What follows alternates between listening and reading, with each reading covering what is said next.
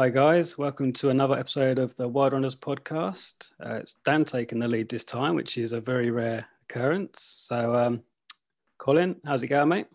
Yeah, all good, mate. How are you? Yeah, I'm good, thanks, mate.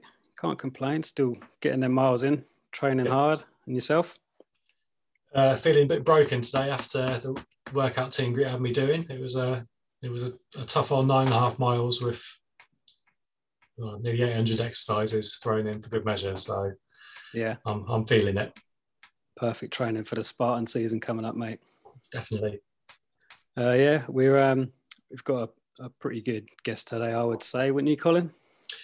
Yeah, definitely. Really been looking forward to this one, and hence why we've kind of kept it hush hush in terms of the normal questions sending in, because we wanted this guest all to ourselves. Yeah, so I personally had the absolute pleasure of climbing Killy and getting a couple of world records along the way with this guy. And I remember sitting at dinner and hearing his stories, and I thought, you know what, this is one inspirational guy. He's had a life full of adventures. So excited to introduce you all to Ian Adamson. So, hi Ian, how are you doing? Hello, Dan. Hello, Colin. I'm doing really well, thank you. It's a great pleasure to be on your podcast, and really good to see you again after playing around at altitude in Tanzania. Yeah, that was one hell of a trip, wasn't it? It was a good one. Yeah, I've done a lot of many adventures in the past almost 50 years, and this was a good one. This one was right up there in many ways. Yeah. What was your favorite parts of the Tanzania experience?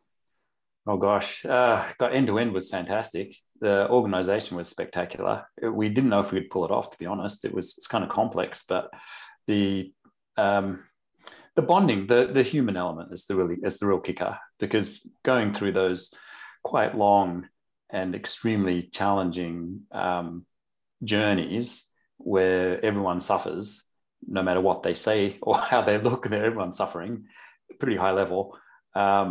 It bonds everyone, and it's stunning, creates a community, and it's very fast. When you think about spending 24/7 with a relatively small group of people, I think 50 for us, plus that's not including our guides and porters and the vast amount of support.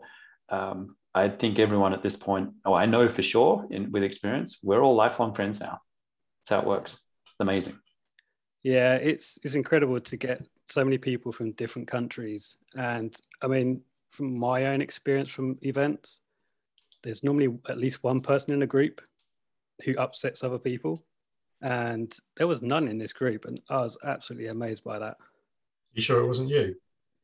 No, I was one of the quiet ones, mate. You know me. Keep myself to myself. Yeah, you're right. It's absolutely right. And one of our colleagues, Dave Ashley, he's on his 7th summit now. He's been telling us stories of some of the friction that occurs in even much smaller groups, and that would be normal. But this group, as you said, Dan, was spectacular. I think there's a reason for it too. I think that when people are willing to try something new, like this was a first time thing, and no one knew if it was possible. Going to almost 20,000 feet and then doing an obstacle course at almost 19,000 feet, and this is all extreme altitude. If you're willing to give it a shot, it says a lot about the person. And I think everyone to a person in this group were those people, which is why 50 people could come together and have an absolutely spectacular time. It won't be repeated, by the way. I'm certain of that, but you never get that exact harmonic convergence of personalities and characters at the same place at the same time doing something like that. It just I don't think it's possible. It's diminishingly small probability that it could ever happen again.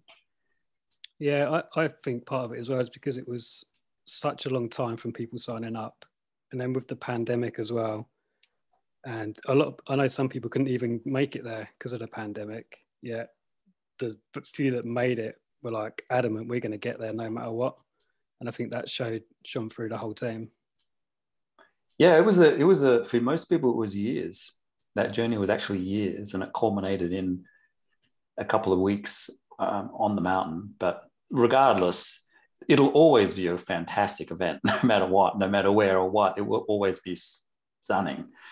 The first one of anything, like the first Eco Challenge, the first Name a First, the first Tough Guy, there's something really special about them. Yeah, I totally agree with you. So where did your journey start, Ian? Because you've been doing this for quite a long time now. You're adventure racing, haven't you? Probably started with my grandparents. My grandfather on my mother's side was Scottish, and he played for Scotland as a young man in football, and then immigrated to Australia also as a young man, and then ended up heading up the Australian Soccer Football Federation. So he was an NGV president. And it was only recently I realized what he actually did, because I didn't know that much about sport governance. But he was always surrounded by buddies from other sports, like marathon Olympians. And it was kind of the environment I grew up in. And my grandfather was extremely passionate about sport. So that sort of rubbed off. My father was a national level cyclist. So it was sort of in the family thing. My brother and sister were way more talented than I was as athletes. I was just a lot more pig-headed about it, which really means endurance. I guess when you put it in a sporting context, it's basically about endurance. I just wouldn't give up. And then that led me into all sorts of sports. I was a bit of a pinger, meaning I would kind of bounce between sports because I wanted to do everything. So I played soccer, football from about 6 to 18 quite passionately, became a ref and a coach, but then went into other things. And it was everything that you do as a normal school person, going through school, through primary school and high school and everything. So it would be, I did track and field and swimming and pretty much everything, but got quite into sailing. Actually got a bronze at a World Cup in sailing, strangely. And then into canoe and kayak in a really big way at university, and then got a blue award for that, which was quite nice. Won the university champs, got an Australian canoe and kayak team, later the US team. So that went quite a long way, and got some medals at world level. But that was team racing, and I had the Olympic dream. So I kept pursuing that. But you can't do that if you keep bouncing around sports. And that was everything for me, cycling, sailing, running, triathlon, you name it, I was into it. Adventure racing actually became the thing that made it really good, because adventure racing is for people who generally pretty good at most stuff, but not necessarily spectacular at any one thing. Having said that, as the sport developed, it was the specialists who then diversified, who got to be the best. So, later in that journey, it became a very wealthy sport, adventure racing, which is where I ended up for one reason or another. And that journey for me started in 1984 when I was doing other sports, and I was pretty average, bad, even like mid-pack adventure racing when I started as a young man. People then who were doing really well were Olympians. They were like really good Nordic skiers and top 10 in the world kind of athletes, and they were really good. So mid-pack was still, I guess, okay, but still mid-pack. But over many more years, so about 10 years later, I kind of hit my stride, but still working at it. So about a 10-year training is what it was. And you need about 10 years, to be honest. Yeah. That's how you get to be good at anything. It's about 10 years if you really work at it and work hard and consistently. Just total coincidence. The Los Angeles Times wrote about the Ray Gauloise, which was first held in New Zealand in 1989. So French race, mostly French teams, a few New Zealand teams. The Kiwi teams won, of course. John Howard, actually with Steve Gurney and Anna Keeling and a few other people, they won the first raid. And that really kicked adventure racing into the international sphere. It had existed already in quite a few countries. Probably the first of the modern version was the Carrymore International Mountain Marathon, which is, as you guys know, is British. that was truly an adventure race. Is, I should say, navigation, carry your stuff, crazy things. They just didn't have the other sports. And adventure racing kind of goes in and out of that constantly. Over the 50, 60, 70 years now of modern-ish adventure racing, it tends to cycle through solo, pairs, teams, lots of equipment, no equipment, lots of sports, one sport, two sports, through. I mean, just cycles through that stuff. Distances, complexity. The last 10 years or so have been mostly expedition, very long, complex, expensive things. Prior to that, there was a huge diversity in the sport. Sprints were the most popular, sprints being a few hours. And there's these really strange evolutions that happen within these kind of multi-sports, whether it's biathlon, triathlon, pentathlon, decathlon, septathlon, you name the athlon. There's lots of multi-sports that kind of weave between things over decades or centuries. Adventure racing, strangely, at least in the United States and a few other countries, in the 2000s, sprints became popular because they're really accessible, and they just started dropping stuff to make them more and more accessible. So today, an expedition race will have something with boats and bikes and navigation and other things.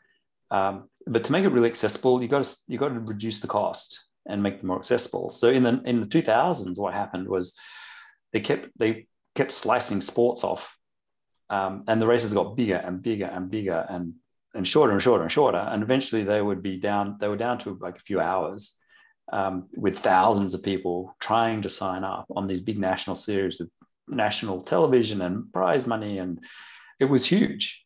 And there were multiple series like this, and there were probably 50 teams in the US alone that were full-time professional teams, because it was a well-moneyed, very accessible sport.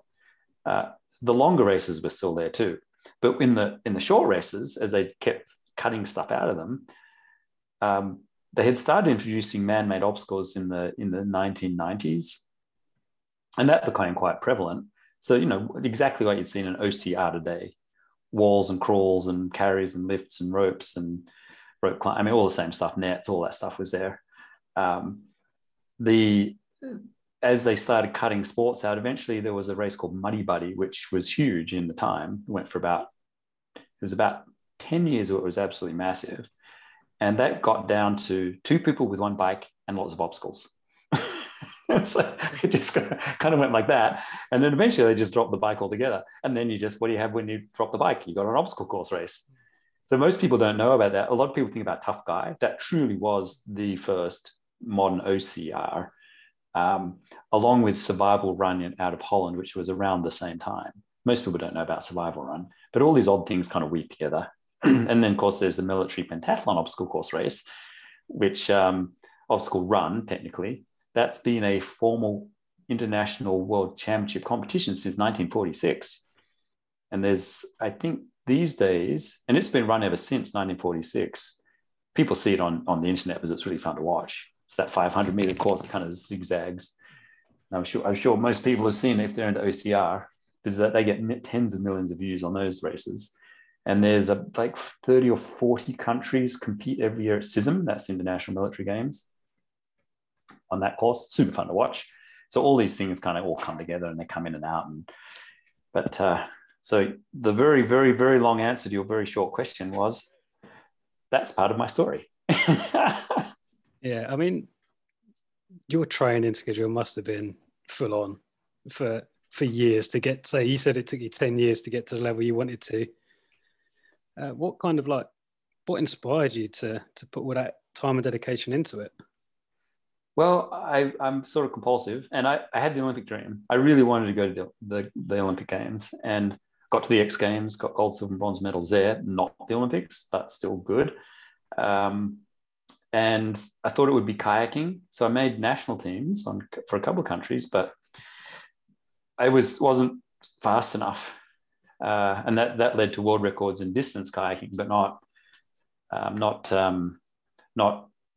the stuff that's in the Olympics. And they actually dropped marathon out of the Olympics before I got good enough to make a team. And when I got when I got good enough to compete at world level in distance, like marathon kayaking, they had dropped it from the games and the Australian team was winning everything.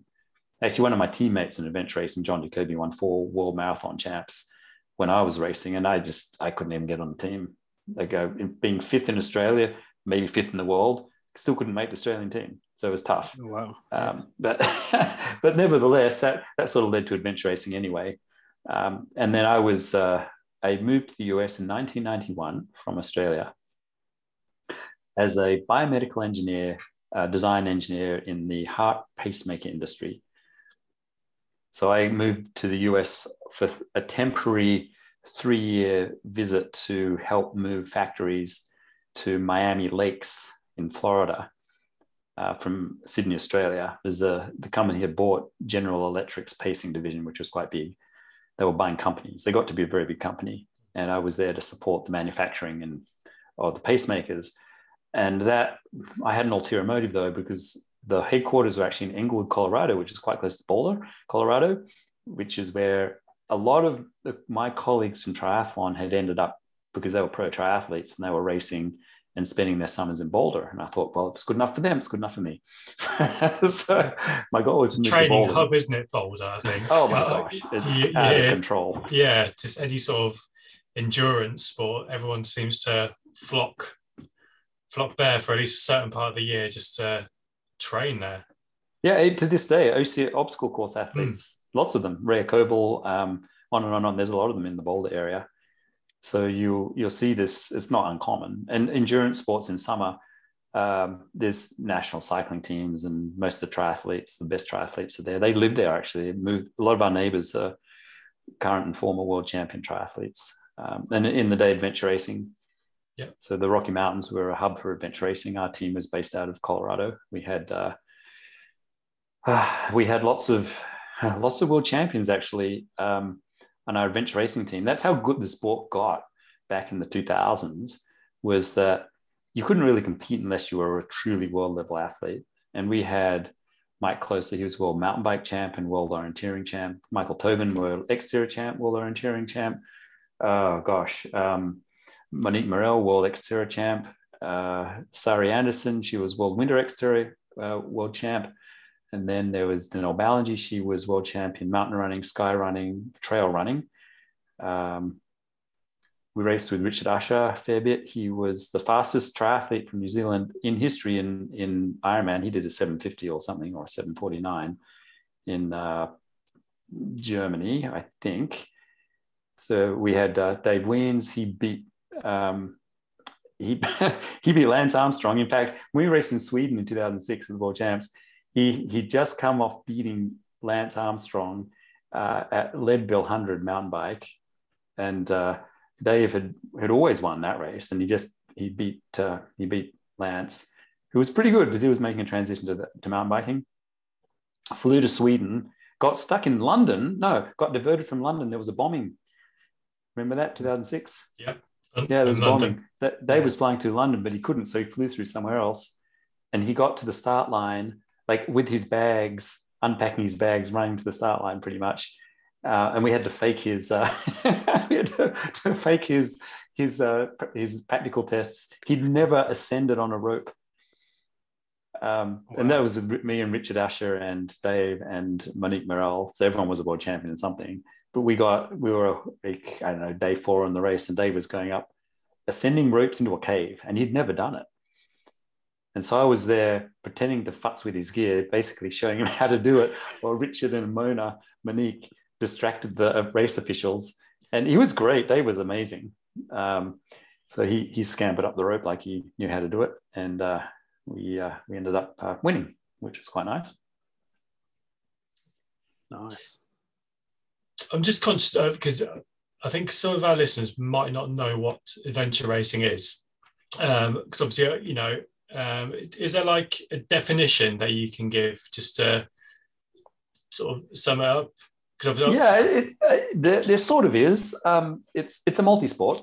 It varies from sprints to what we call expedition. So it's anything non-motorized. So just imagine multi-sport, where multi-sport means any sport. And variously, typically it's going to have things on a, in a boat, on a bike, on foot, navigation. Typically, it doesn't have to, but that would be typical. Expedition races these days are very long. So expedition means it's sort of a journey. So you cover vast distances under map and compass, and the obstacles are very big. So they're just really big obstacles, meaning on the long end of the sport. So on the long end, the expedition end, the obstacles would be mountain ranges and oceans and rivers and forests and stuff like that. And it can include all sorts of things in the race. Horses, buffalo, camels, elephants, actually as part of the team at some point. Wow. Mountain biking is not uncommon, road biking sometimes, inline skating, skiing, ice skate, distance ice skating, all sorts of stuff. Mountaineering, rope skills are quite common. So it's a bit of everything, and it's truly a journey. The modern sport was invented by a French guy, Gerard Fusy, and his inspiration came from the round the world yacht races and Paris Dakar and kind of things like that. And he just thought, hey, do it under your own steam. And originally the races were, in 89, when the first big expedition races came along, as the Régoire, it was, which by the way means Challenge of the French, but coincidentally also the cigar, who I believe was a sponsor. Okay. So it was a dual use of the name with monetary benefit for the race.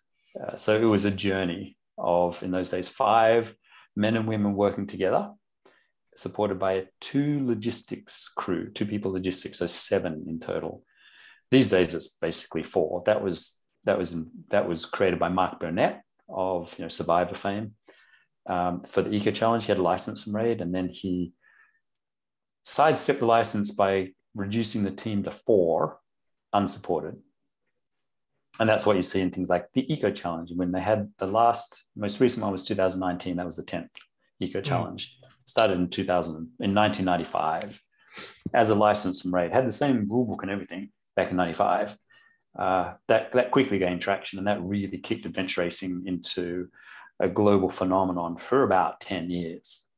And the prize money was super solid. I was involved as an athlete and then as a director on the Outdoor Quest. We doled out 1.6 million in prize money. The Primal Quest, they kicked in 1.8 million, I think. Between all the races in a good year, we would be winning 300,000, and that would be doubled or tripled with sponsorships and endorsement. So our team was fairly financially solid over at least 10 years. That's gone south. That went south rapidly when the big money disappeared, because it takes money. And that takes broadcast. So the TV shows were super fun. And that helped the sport stay really healthy and vibrant for quite a long time. OCR really kind of took over. So obstacle course racing took over for obvious reasons. It was about how many people can you get through a course and how accessible is it? Because adventure racing at the long end is really not accessible. Very expensive. Teams might do one race a year unless they're sponsored, which they're not typically. But OCR, you can do one a weekend. So pretty much all the same skills. In fact, here's some trivia for you. The first Spartan world champion woman was Jenny Tobin, and she was an adventure racer. Oh, wow. Okay. First Tough Mudder, world's toughest mudder winners were adventure racers. Makes sense because they knew distance and multiple skills. So they did quite well.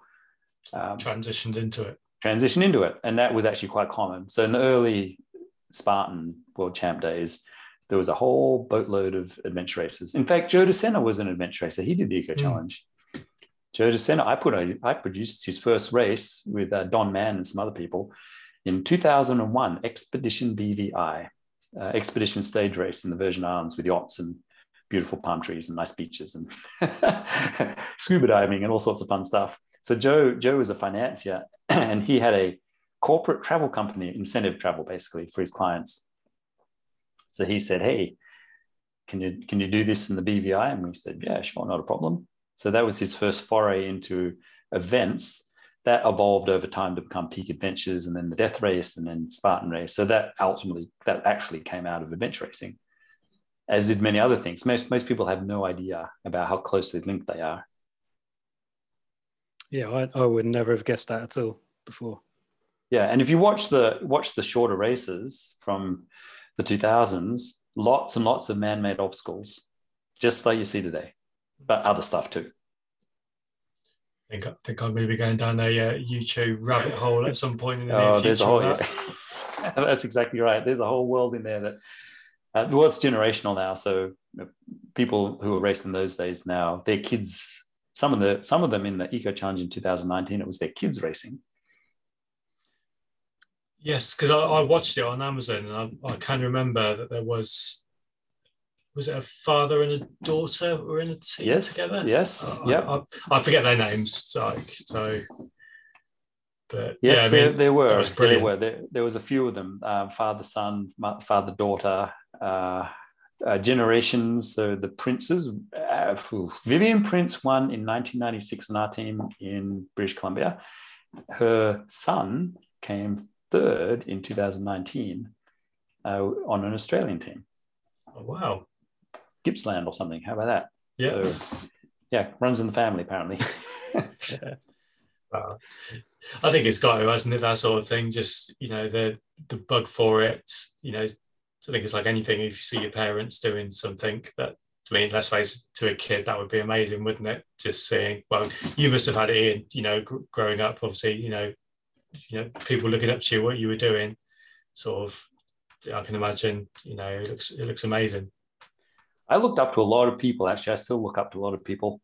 And the thing about Kilimanjaro, so going back to Kilimanjaro and altitude OCR, it's really an adventure race and an OCR all wrapped up in one thing, because it's the journey, and it's a long one, and it's a very difficult one. Like summiting these mountains is not trivial, as Dan well knows. These are very difficult things to do. We had incredibly proficient, knowledgeable leaders of that event, which was Dave Pickles. Dave, he's spent decades. I think it was his 49th or something summit of that mountain. Yeah, he's done it for years, hasn't he? Yeah, he knew how to get people up there without killing them. And I don't mean that lightly, because if you dig out the data from Mount Kilimanjaro, there's so many people go up. It's such a well-traveled mountain, and it looks benign, anything but. On average, I believe it's about 34 deaths a year on that mountain. People think about Everest, and no, Kili is the most deadly mountain. And it's a lot to do with people thinking they can just hike up and they'll be fine, and they won't. You see the signs everywhere. You also see, Dan, do you remember coming down from Barafu camp? Did you see all the stretchers with the mono wheels? They looked like shopping trolleys, didn't they? Did you count them? There was a lot. Yeah. I counted more than 50. Oh, really? Yeah. So they have these stretchers staged all the way up down the mountain. And I was looking and going, why are there 50 stretchers here? They've got to use them. I mean, they can't just be randomly sitting there. And so I was kind of prodding some of the locals. And finally, I got some guy who would talk about it. And he said, yeah, they use them all the time. They're constantly carting people off the mountain, constantly. We were carting our own guides and porters down, or sending them down, because up at 18,800 feet, which is over 5,000 meters, well over 5,000 meters, the people can't work up there very long, because you can start getting pulmonary edema, which will kill you, and then cerebral edema, which will kill you really fast. So they call it HAPE and HACE. But we were sending staff down quite frequently because they were getting sick. And if you don't get them down fast enough, they will not survive. I believe Dave Pickles has never lost anyone from his fault, at least. So we were in great hands, capable hands. It seemed like drudgery, how Dan going up, sometimes thinking, why are we going so slow? And then you realize that, okay, when you get up there, you go, now I get it. Yeah, it was that summit, wasn't it? The leaving at 1 o'clock in the morning. And I mean, I don't know about you, but I can just remember it just taking what seemed like forever to leave base camp to get to there. And then just seeing that sunrise. And then it's like I don't know about you, but my spirit just went through the roof when I saw that sun rising. That is mountaineers. Have you been up high mountains before? I did Killy a few years ago. Ah, okay. Yeah, didn't see a sunrise like that though. Yeah, we hit the time of year. It was stunning. It's you can see why people get addicted to climbing mountains, because you get to that point. To get there, it's truly months and months and months to do it properly. By the time you get there and you get that 3 minutes of, well, actually it's about 20 minutes on Killy, but the 20 minutes of sunrise, it's indescribable. You cannot put it in words. Even video or pictures doesn't really give you a sense for what it is. Yeah, it's either like your background. When I look at that, to me, it reminds me of like a space scene. Really, that's what I think. And to think that we was actually in there, it's just incredible. So anyone listening, I strongly encourage you to, if you want to climb a really cool mountain, get a good guide and go up Killy. It's one of the better ones, one of the best. Other ones, you can go high on like Everest, which is absolutely fantastic, but you're not on the top. Or if you go to the top, it's a whole nother set of requirements and expense, like $70,000 expense kind of deal. But Killy you can do for a very moderate price, quite safely, and if you're thoughtful about it. And the climb, you go through so many climate zones because it's the world's highest freestanding mountain. So it goes from basically African plains at a few hundred feet through temperate rainforest and alpine tundra and jungle, and it goes through all these amazing things. And so the journey up is by itself is amazing, and then summiting is just stunning because you are literally at the top. So it's the 360-degree view, which is quite rare in mountains. Usually they're surrounded by other stuff, and this one is not. It's sitting out by itself in the middle of Africa. Well, yeah, I know it's on Colin's list to do. It is, definitely. Yeah, I've wanted to do it for a long time. So, but yeah, I agree with you. I think, if you're going to do it, make sure you do your research with who you're booking with. Obviously, because like you said, I think that the problem that they've had in the past is companies just trying to get people up and down as quickly as they can do. So obviously, the more people they get up, the more money that they make. But if you do it too quick, there's a chance you're not going to be coming back down, or you'll be coming down on one of those stretches because it's got to be done slowly. Or it'll be simply miserable. Yeah. If you don't do it right, you might make it, but it's just not pleasant. The way we did this was, for me, it was the best high mountain I've summited, and I've summited a few since the 80s. First one was actually Mont Blanc, which is not trivial either. It's like 15,000 feet, 5,000 meters, or close enough. I was actually ski guiding out there in 1981, so well acclimated, and that was fun, but was not Kilimanjaro. And then in racing, Cotopaxi. So summited Cotopaxi in Ecuador. That was miserable. And then went through Tibet and around Everest in a Reykjavik in 2000. That was also pretty miserable. Racing's miserable because we were going really fast. So to give you, Dan, to give you context, what did it take us? It was a 5-day ascent for Killy, I think. Yeah, including all the altitude training we did before it. So when we were in Ecuador on the raid, we summited Cotopaxi, which is 17 feet higher, I believe. So about the same. But we did up and down in 17 hours. Wow. Yeah. And I have never suffered so much. I swore I would never go up a mountain again. It was that bad. It was abysmally miserable in every possible way. But Kilimanjaro was it was a luxury tour. It was fantastic. It was just perfectly logistically put on. It was amazing. Yeah, I mean, when I first saw it, I first saw it advertised in an obstacle magazine. And I saw that and I thought, there's no way anyone can get obstacles on top of a mountain like that. And you just thought all the logistics were against them. But just seeing them porters carry them obstacles up, like when we was walking to base camp, you just think, and then they stayed up there that night as well. Yeah, so Rob Edmond and his team, we were so many people going up, we had to use 2 routes to go up the mountain. And Do you remember from Barafu, you could see them on the skyline, kind of the silhouettes of these porters carrying obstacles up these ridges, and you're looking at them going, holy crap, that's impressive, which it was. We truly didn't know if it was possible. One, we didn't know if it was possible to get it all done, assembled and in place and functional and staffed. That we didn't know if that was possible. And secondly, we didn't know if it was possible to even do the thing once we're up there. And if you remember coming down into the crater, so we summited, came down into the crater, and in the crater, everyone looked like Walking Dead. I was standing there watching them going, oh, this isn't going to work out well. Everyone's stumbling into tents and collapsing and lying down, and just like, oh boy, this is a bust. But then as we started getting moving and did the world's highest fitness class, Guinness World Record, thank you very much, everyone, Rob and Dave and everyone, people were starting to get into it. And then as we started going into the course itself, which was part of the fitness class, it became apparent that people getting excited, and then all the porters and the guys were screaming and yelling and cheering, and it became quite a scene. And then it was just incredible. That from that point on, it was apparent that it was truly a successful event, and it was absolutely fantastic. Yeah, the after party was pretty good as well. Yeah, let's not talk about that. No.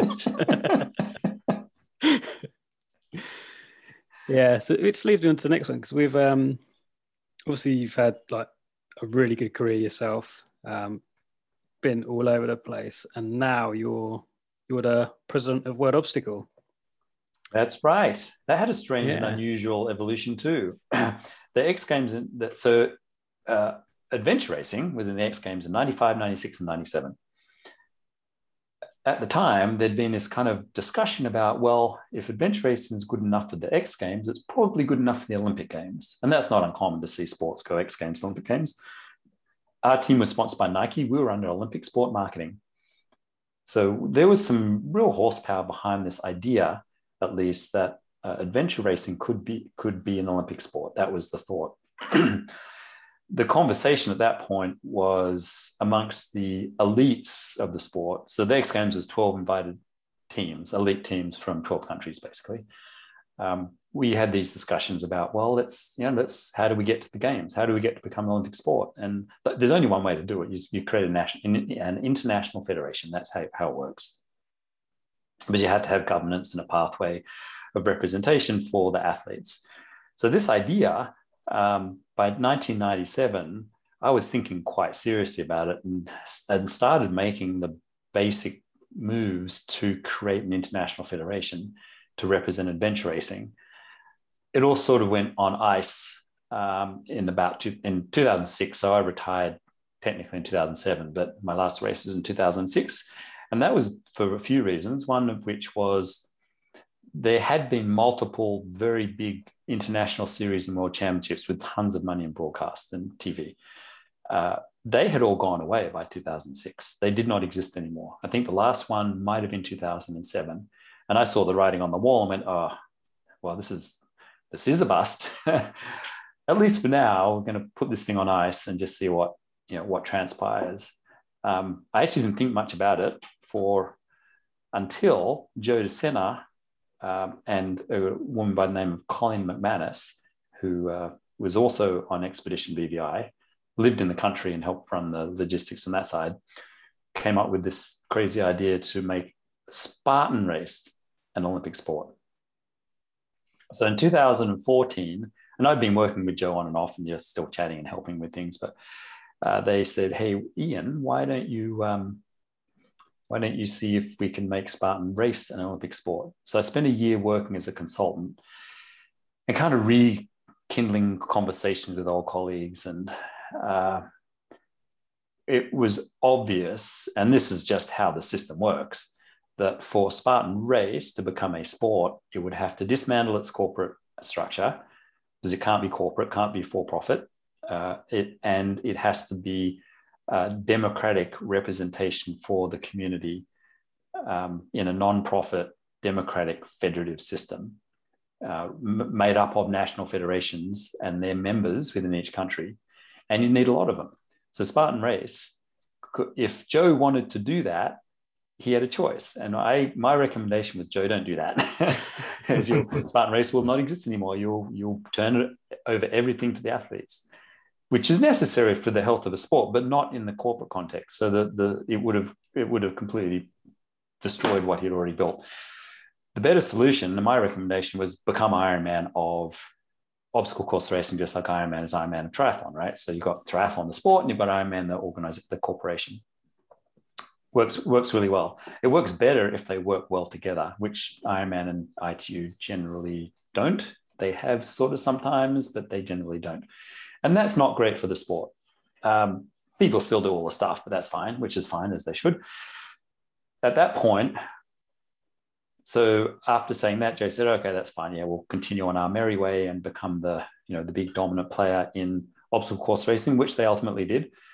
At that point, I was doing other things, but then I started getting calls from other sports, other Olympic sports, saying, what are you doing and why are you doing it? And we hear a lot about this and we see a lot of that. And we see Spartan race and obstacle course racing and Ninja Warrior and all these other things. They're all over the place. What are you doing? We want to be involved. Was kind of how it went. And I went, oh, well, maybe this thing does have legs. So I scratched my head about it and started getting into the OCR part, because I really hadn't been into it. I had been watching and then I did a couple and then, well, actually I did one. I did the Boston Spartan Sprint in 2015 and went, oh shit, I really like this. This is bad. We've all done that. Yeah, I was like, it was curiosity. I was standing there watching it going, oh, this looks interesting. I was standing at the start line with Mike Morris, the race director for Spartan Race Internationally, and a beer in my hand. So I was drinking a beer, like I was not quite a pint, but close enough. So I was drinking a pint and I was standing at the start with some Olympic colleagues and we were looking at it going, this is really interesting. And then Mike said, you should jump in. So I downed my beer, ran over, changed my clothes, ran back, at which point though everyone gone off, but that wasn't a problem. So I jumped in the race and then went through and it was super fun. And I just loved it. And I was really excited about it. I had no idea how much fun they were until I went through one. And I was just blown away, like how much fun it was. And I was thinking, oh, this is bad. This is really bad. Now I've got something else I want to do and that's not going to work out well.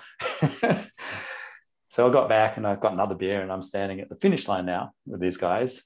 And Mike said, hey, go over, see there's iPads over there. You can see your result. So I trotted over and I figured out, and I saw 111 on my results. And I'm going, what the hell does that mean? And this is the end of the first day, right? So like 4,000 people have gone through the rest. I went, Mike, this doesn't make sense. What does this mean? He goes, well, you're first in your age group, you're first in the males and you're first overall. And I'm going, that's not possible. Come on, I started behind everyone. And yeah, but it's chip timed. So yeah, but I've never done one of these before. This is stupid. Because yeah, but you were a pro and you kind of, yeah. And so as it turns out, on that day at least, now I didn't win because there was another day coming. But at that point, I'm thinking, maybe there's something to this. And I like winning shit. So that got me into OCR. And ever since, I've just absolutely loved it. Like you can't tear me away. And then I got into Ninja because that's a whole nother thing. It's just without the running, right? So it's basically the same thing, a little more technical. But I sort of got really into Ninja. And then we had our World Champs in 2019 Moscow, which was huge, 100,000 spectators. It was really big. And that was very much in parallel and with a lot of crossover with the show. So if you see our Ninja World Championships course, it's a Ninja Warrior speed course, basically, which means it looks like the TV show, feels like the TV show, smells like the TV show, but it's not really the TV show. This is actually pure sport. But the speed version in the US, there's a Ninja versus Ninja, which is head-to-head very fast. Yep. It's basically that. Or American Ninja Warrior Junior, same thing, very, very fast. Unlike the big competition shows with the $1 million prize, that's failure.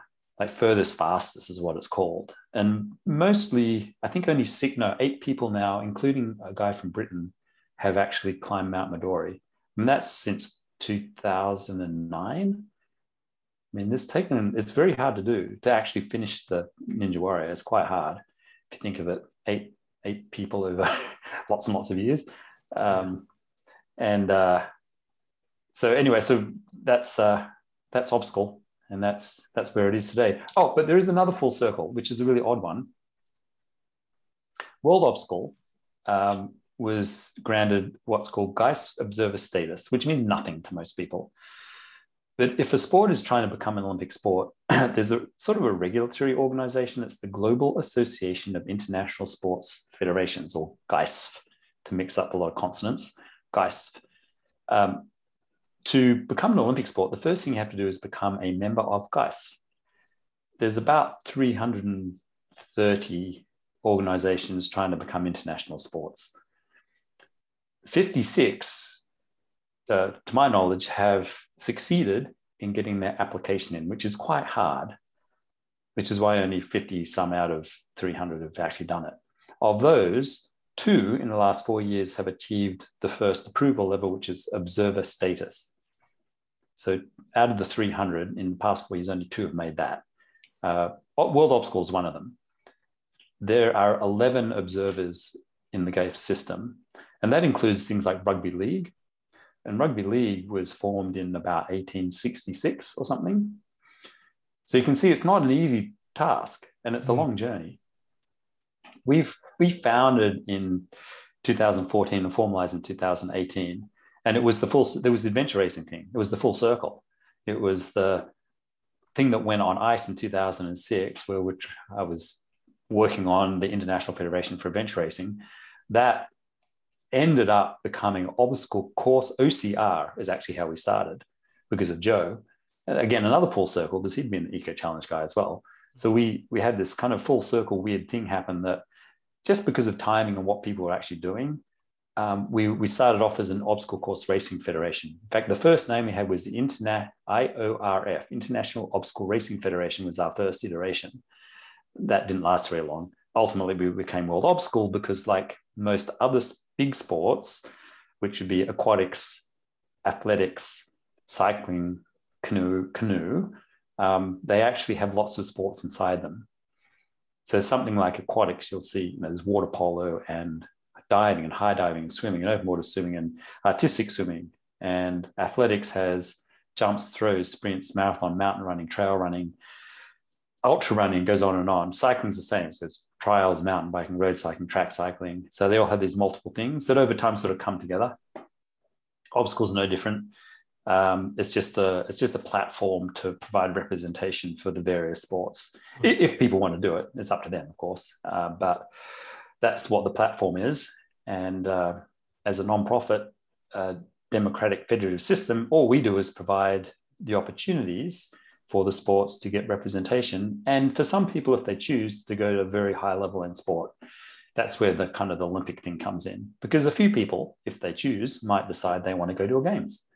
And if the sport is recognized and if the sport can get medal events, then they actually have a pathway to go to the highest level of sport competition, which I think most people recognize is, they would say the Summer Olympics or the Olympic Games is kind of the pinnacle, right? Like you get a gold medal at the Olympics, you're the Olympic champion. Doesn't get much better than that. Yeah, and that's once sort of the years. long vision. Yeah. So at World Obstacle, then, do you work with, so like in this country, we've got UK OSF. They're currently trying to get sort of obstacle course and ninja sports recognised as a sport in this country. It's I guess like governments sort of grants and funding, to help grow it. Do you work directly with them to support them? Yeah. So the way the system works is that the International Federation's members are national federations. UKOSF is the national federation in the United Kingdom. Sorry, yep. United Kingdom. So UKOSF is or national governing body. It's a whole alphabet soup of language, but don't worry about it. Basically, they're members of the athletes. Sometimes clubs, teams, athletes, even events can be some sort of level of membership, yep. Which is really healthy. It's for representation. All it is, it's a way to represent the interests of the sport itself, which is mostly the athletes doing the events, right? So they all need to be involved at some level. The more people get involved, the better it gets, because ultimately, as you just said, there will be on recognition government funding. And that comes out of the National Sporting Authority, which in the United Kingdom would be Sport UK or something. Is that right? something like that. I think it's it's Sport UK, and then Sport England, I think. Sport England, yeah, Sport Yeah. England, and the National Olympic Committee. So eventually, that's what happens, and that benefits the community in the sport or sports. So in the UK currently, it's as you said, it's Ninja Sport and OCR. Maybe Adventure will come in at some point. Who knows? But that's up to the communities. They decide what it is. There's no one's telling anyone to do anything. It's simply here we are. If you want representation and you want, maybe someone wants to go to a very high level of competition. And then for OCR, if you look at things like the European champs, it's quickly becoming aligned with the requirements for sport. Now, this is very different from commercial interests. Commercial interests can have whatever they want, right? Ironman is commercial interest. So Ironman World Champs is a corporately owned championship system called Ironman. Actually, I think they say Ironman Triathlon World Champs, right? Because it is triathlon within triathlon space. They are not the sport. They're a commercial interest. Federations and associations of federations, I hope I don't lose anyone this one, European Obstacle Sports Federation is the association of national federation members of World Obstacle in Europe. They put on the OCR European Championships. That's sport. A not sport piece would be OCR World Championships, which is owned and run by an event and merchandising company called Adventure LLC out of New York, Brooklyn, New York. That's not sport. That's a commercial interest. They don't allow people to vote on what they do. They're not owned by anyone but the owners. Unlike sport, where the athletes have all the power and say, the commercial interests have none of that because they're for profit. So their goal is to make money. Sport's goal is not to make money, it's to represent, and it cannot exist for its own gains, which is what corporations do. They exist only for themselves. Sport cannot do that. By law and practice, sport must represent the needs of the athletes. Non-profit basically means you can't pay yourself to do it. It doesn't mean that, unfortunately, quite often non-profit is also not profitable. That's a whole nother discussion. But ultimately, any revenues that are realized basically go back to the sport, literally go back to the sport, just basically to fund itself for the benefit of everyone. So that's kind of how sport works. And the international system is quite big. We have 110 countries now with national governing bodies. And we've got to the point at the international level where we get funded by governments for big championships. So that'll be countries and cities. And that's really useful because now we get to, like, for instance, this year in, I think, November, we'll have our Asia Pacific champs in Bahrain, and it'll be it'll be an invitational. So anyone from anywhere in the world can compete at that event. And it's likely we'll have enough funding to be able to assist with things that people actually need. And this is where the sport gets really interesting. So sport should make sports, as in international federations, which represent the communities. The goal is to make the sports more accessible, fairer, that's like rules and anti-doping and stuff, and cheaper. Now you can make it cheaper because you can reduce risk, which reduces insurance burdens, which reduces price, and also providing government money, which can assist with things like, we call it VIK, but value in kind would be something like your accommodation is provided or heavily discounted, maybe get travel assistance. Visas get really easy. Like if you go to Russia, assuming we can have our world champs in Russia this year, which we've been postponing for many years now because of obvious reasons, you'll get a lot of assistance because the Russian National Federation is recognized by their National Olympic Committee and is part of the national and international sporting system. That's extremely valuable to the athletes because we can reduce costs a lot. So when you go to a federation championships, as opposed to a private one, it's not market value. It's nothing to do with the market forces. If it's a highly sought after event like Adventure's OCR World Champs, it's pretty expensive. But if it's federation, we try and do the opposite. We try and make it as absolute cheap as ideally would pay everyone to go. That would be the ideal situation. Now, we can't do that for obvious reasons. Who would like to? Yeah, I mean, just sorry, my mind's just going. But how do you see sort of OCR growing? Sort of, because obviously at the moment, I still think it's a very niche sport. You know, I know when I say, when people, you know, if on a conference call at work and they see the medals behind me, oh, what are they for? It's run OCR races. Oh, what are they? You have to say, like, you had a tough mudder.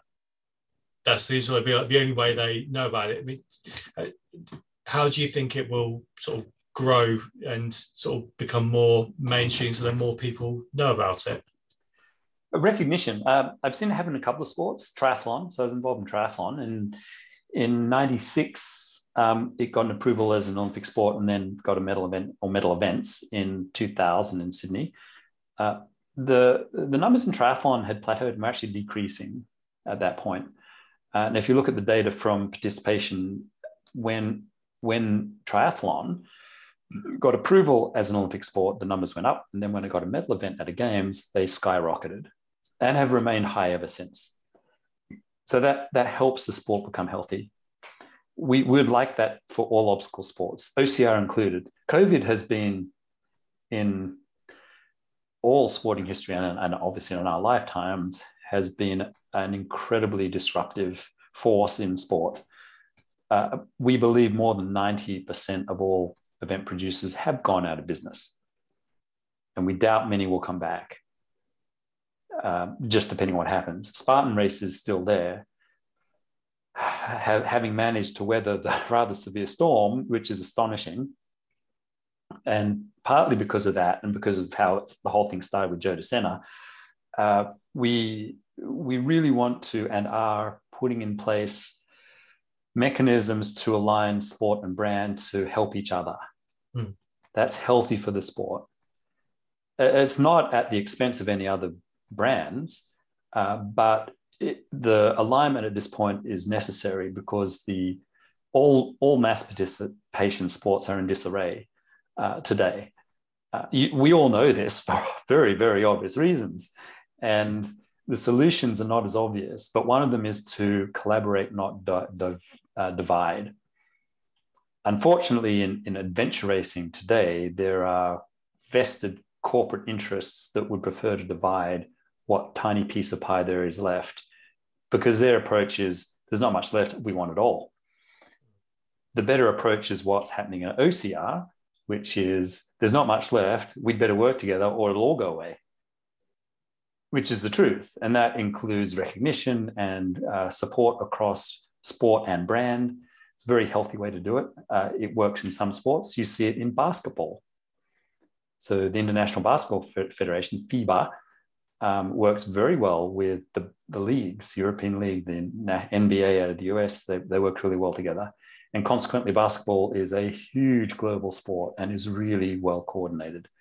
It doesn't work as well in golf or ice hockey or a few other things. But where the sport and brands work together and the leagues and all that stuff, that's fantastic. It is really, really powerful. So our goal is always to collaborate. Our arms are always open. We're always welcoming everyone in if they want to play. And if they choose not to, it's a choice. That's fine. But I believe, I know, and I've seen by experience that collaboration between everyone is necessary to keep a sport healthy and vibrant and growing and provide all the things that should do. Make good professional events that are safe and fair and not too expensive. And that's what we want to do. Yeah. Sorry, Dan, you about to say something? So I've always thought like myself, because I've been doing Spartan since 2014, so quite a long time, and I've seen it grow and grow and grow and grow. But for me, I would love to see it on TV. Now, I know that's probably, I mean, Spartan have now got the YouTube channel, which is really helpful. But for me, I think it's such a difficult sport to show live because it's over vast terrain and everything like that. So, like, with it going into like Olympics and stuff, I personally would see it more as like a ninja, because it's a lot more accessible for people rather than like the Spartan Beast, for instance, where you'd be running miles. So do you think if it was to go to like all the way to the Olympics, it would just be like a head-on-head sprint event, or do you reckon they would do all different formats? So, yeah, it's a very insightful comment on the sport and what gets shown in games. They're driven heavily by broadcast because that's where the money comes from. There's about $4.25 billion, I believe, paid by NBC per quad. So every 4 years, that's something like that, for rights to globally broadcast the Summer Olympics. It's not, they don't have everything. China has a chunk, and so there's Europe has a piece. I think it's under Discovery or Eurosports. But the point that you're making is correct. In athletics, as an example, the most watched thing, I believe in all games, is the men's 100-meter final, which is 9 seconds, right? So 9 seconds every 4 years. That's really well watched. But it's only 9 seconds every 4 years. What you're not seeing as medal events and not seeing broadcast is you're not seeing mountain running and trail running and ultra running and all these other things that people do en masse. And it's a bit like that. So that's exactly the same thing. We have had 6 medal events in games recognized by the IOC for OCR already.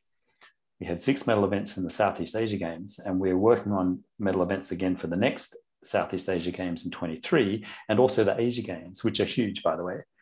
The Southeast Asia Games are massive. They have, they might have the most sports of any international games recognized by the IOC. It's the same system, basically. But you go to a Southeast Asia Games, it's the Olympics for Southeast Asia, for the 11 countries in that region. So we've already done it, and we have the most watched, most exciting thing that truly got traction in the media, television and print and everything, in the Southeast Asia Games in 2019 was exactly what you thought it would be, with the 100 meters. The OCR 100 meters, by the way, which is not the same as Ninja. OCR has running, so run, obstacle. So they're discrete obstacles, about 3 meters long, 3 meter cube frames, right? So 3 meter frames, 3 meters long, 3 meters wide, 3 meters high, basically. 10 of those, 12 total obstacles. But in that scenario, it's a very fast, very dynamic, athletic speed race. The current world record is 29.92 seconds for the men and 44 seconds for the women, which, if you think about, try running 100 or run 100 meters in 29 seconds. It's a true run. Yeah. Now try and get through 12 obstacles in 29 seconds. That tells you how well developed these athletes are. And watching it is stunning. We were hopeful. It was designed for TV, basically. So we designed it for the games on PTV. Now it's a standard. Now there's world records, and the Polish and the South Africans and the Filipinos, they're all chasing this record. So should UK, by the way, you should do it. I believe, actually, if you talk to UK OSF, they're working on it. It's good because it's a good entry point. It's quick, it's easy. You can learn the skills. It's not particularly difficult obstacles, but they're very fast obstacles. And you see it's amazing to watch. We had people running down the side of the course screaming, like hundreds of people running down the side of the course when the races are on, because it's that exciting. It's absolutely fantastic. You saw it in the Polish races. The Polish champs in 2020 for their 100 meters, it was a huge number of Facebook views. I'm going to say, you need to look it up. I think it was 8 million. Yeah, like a real number. This kind of number, maybe it was bigger. It was a big number. But that tells you how well watched it is. It's like our ninja stuff. So in the ninja sport, the YouTube views are in the hundreds of millions. For runs of shows, you'll see they accumulate hundreds of millions of views. Individual runs. An individual run on a good show can get 50 million views in the first week. So this is what broadcast likes, for obvious reasons, because that's where the money comes from. And that's where the advertisers say, you say to an advertiser, would you like to advertise to 50 million viewers? And they go, yeah, I think we'd like to do that. I mean, it's the population of most countries. Yeah. So if you think about, Colin, to your question about what happens to the sport, is it a niche sport? Not really. It's not that niche, not as niche as you think it is. Because inside the sport, you kind of go, yeah, but I just don't see what I do. but what you do may not necessarily be the what the world sees. So if you go to anyone on the street in almost any country, at least 148 countries that I know of, because that's where ninja stuff is broadcast, and they say, well, what's obstacle? Say, well, it's like Ninja or Sasuke or Spartan Race or Tough Mudder or something like that. You will have them at that point. I've never been to a country or talked to anyone who didn't, in that set of events, didn't know what it was. Depending on the country, right? Or depending on the region, it's going to be Ninja, Sasuke, Tough Mudder, Spartan Race, or obstacle course racing or OCR. But most people outside have no idea what OCR means. Or obstacle for that matter. They go, I don't know what that means. Yeah. And same with adventure racing. Like, what's adventure racing? No one knows what the hell it is. It's like Eco Challenge. Oh, yeah, I know what that is. Or it's like Amazing Race. That actually was another spin-off as a show. Amazing Race, yeah, they know what that is. Yeah. Going back to what you just said about the head-to-head, me and Colin are both members of the UK OSF, and we've got our own OCR community that we're pushing for everyone to be a member of as well. And they actually it was this weekend, wasn't it, Colin, where they had a head-to-head? Yeah, that's head-to-head. The championships, yeah. So they are pushing for it now, which is really good to see. Awesome. Did you guys do it? No, I didn't, unfortunately. There's no chance I'd be able to keep up with them guys. They are rapid, some of them. But no, it was great watching. It was just done just over over Instagram, like on the stories, where you couldn't watch it all for obvious reasons, but you could just see like snippets of it.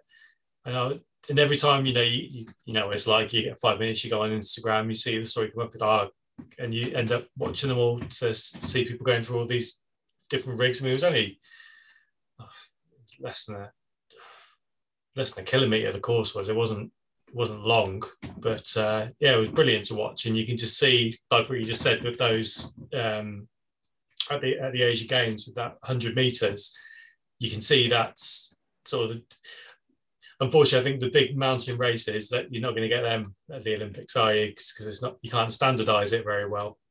It's also the broadcasting. You can't fit them into the broadcast time slots. There's a few things that are long. Well, there's one thing that's long in the games, and that's the marathon, but that's historic. It's not going to go away. And you only really, it finishes in the stadium, so it kind of fits their model. But you don't see, well, you have road cycling. The other long one's road cycling triathlon. But they're also historic. They've been in for a long, long time. Obstacle has been in Olympic Games. How about that? 1904, there was the 200-meter obstacle swim. Okay.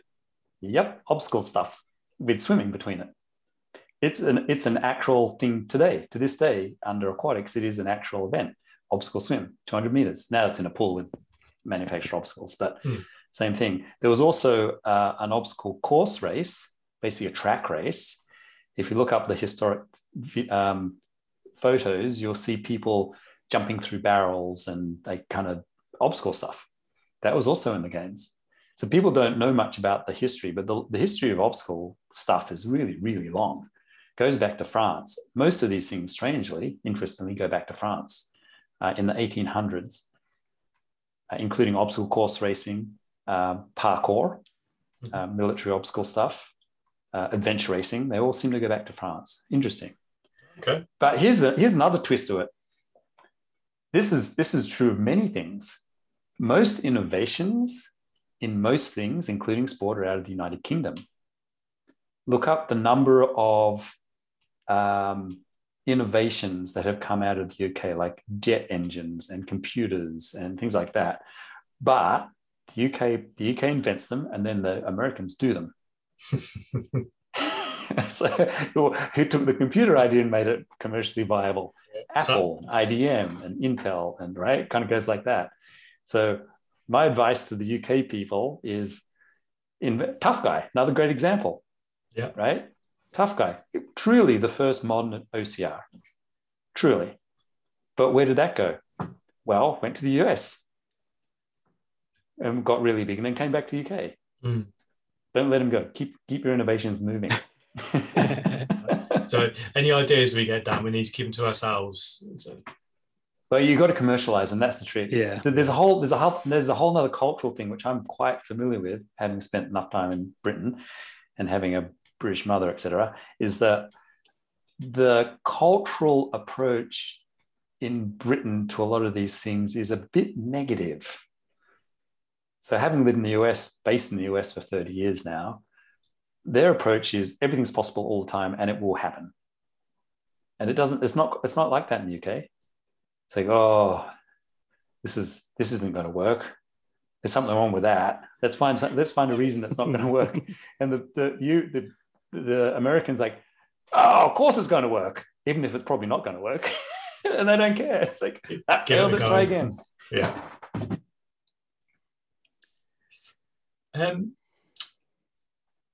Having said that, altitude OCR, that one is going ahead, and that was a complete innovation.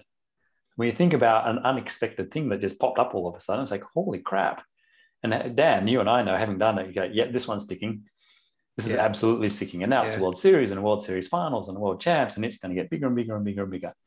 Guarantee it's going to happen. And you can broadcast it because it has the footage we got from Kilimanjaro was not good enough to create a full show because we were so thin on the ground. It's only really two of us shooting. But what we did get was pretty good. And they were sure you're going to share the videos. Oh, yeah. Those Philippine runners were just next level. Well, that's sport, by the way. So that's because of their development program. That's what sport should do too, by the way, is develop athletes, youth, masters, elites, everyone. Their development program is super solid.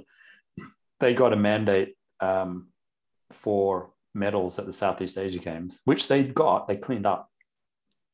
And then at that level, lots of countries pay big money for medals, big incentive. So in that case, it's something like equivalent, not dollar to dollar, but the equivalent was like a house. I think they actually got a house to get a gold. Get a gold medal, got a house, like a year's salary kind of thing, like a real value, huge amount of money for every gold medal winner.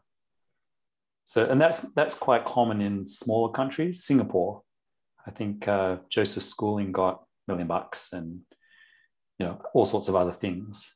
In the big successful medal countries, the US, they don't pretty much get nothing, just the glory of the medal.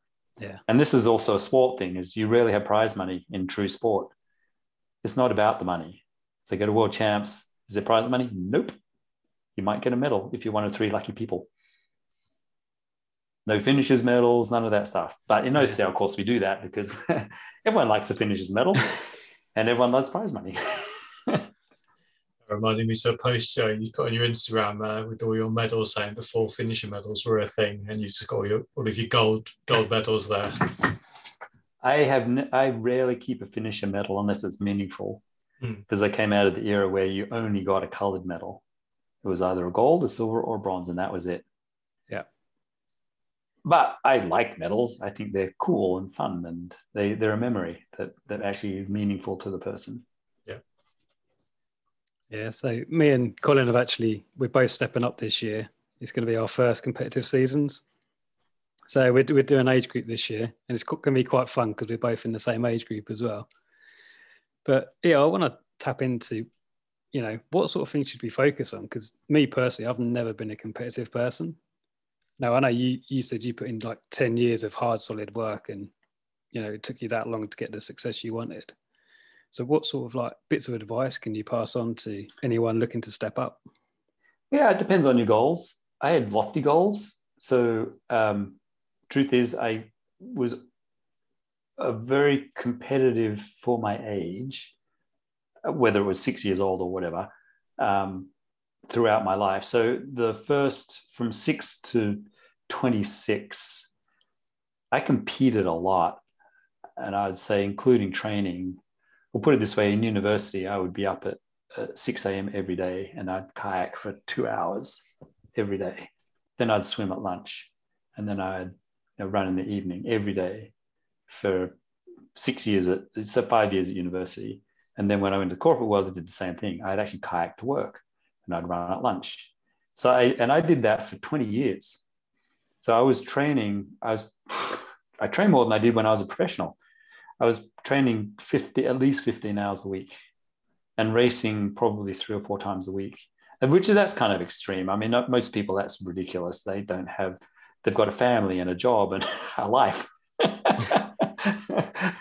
But if you're crazy and that's what you want to do, which is what I wanted to do, 20 years of that'll get you a pretty solid foundation to be able to do stuff. But you don't need to do that. Aerobic development, which obstacle course racing is aerobic, takes about 10 years to optimize it. That's physiology. So you need to nibble away at it, and you need to train slow to race fast. That's how it works. I'm not bullshitting. That's the actual way to do it.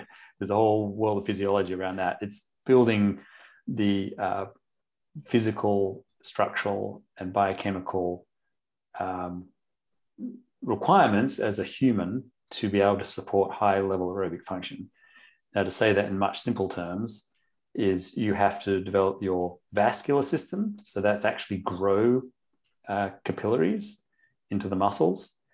You need to build your ventilatory capacity. So that's lung volume, strength, and efficiency. So it'd be cardiovascular system. You need to develop mitochondrial efficiency and number of mitochondria. They're the little motors in your muscles that make the muscles contract. Those are physical things that you have to build and grow. It takes about 10 years to optimize that. And you can only do it when you're fully aerobic. This is where most people make a mistake. If they go slightly anaerobic, so going really hard, right? So I've got to train hard to go fast. It works against you. Because if you're not aerobic, you're not developing your aerobic systems and functions. You're developing your anaerobic systems and functions. It's a sliding scale. It's not binary. It's not one or the other. Of course, you're getting some benefit from aerobic development. It's like the CrossFitters. They say, oh yeah, I'm great at endurance because I do CrossFit. No, they suck. Run against a CrossFit person who just does CrossFit. They suck at distance stuff. They absolutely suck because they're not developing the aerobic system.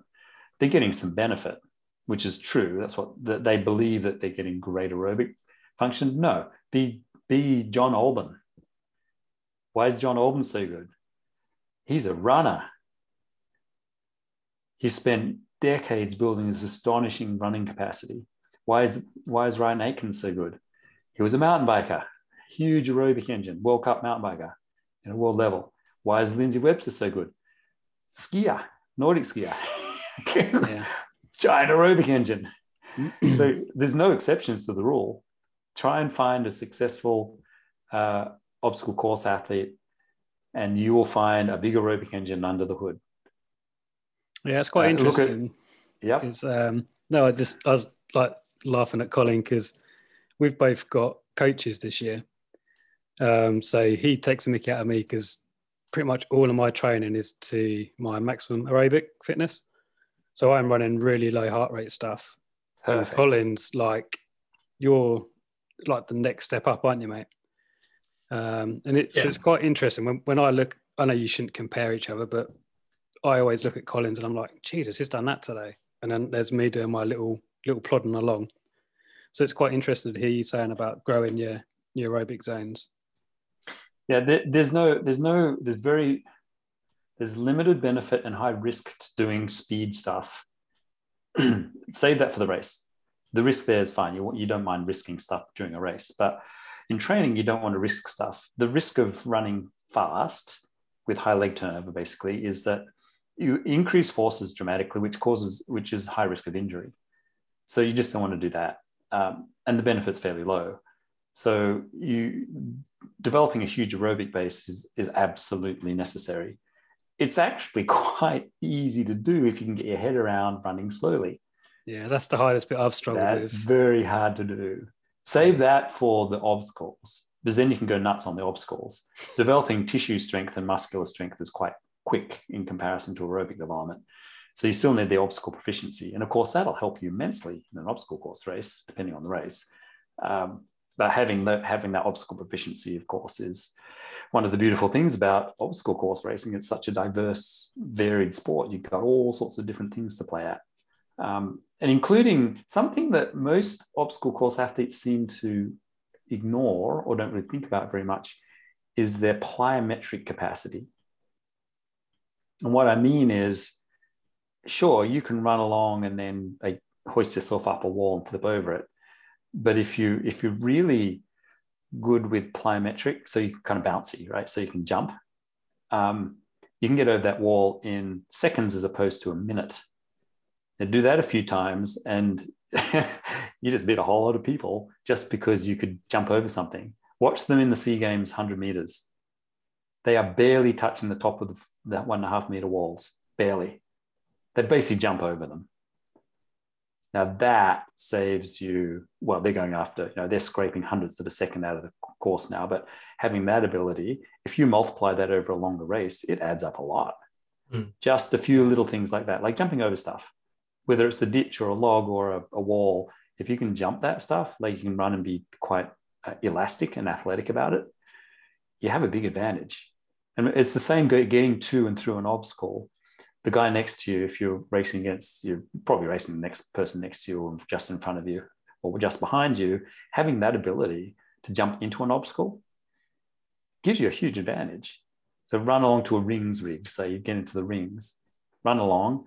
If you can jump up into the rings, most people stop and look and choose. That's so much time. That's what I found my first race. I was watching people that would stop and look at the obstacle.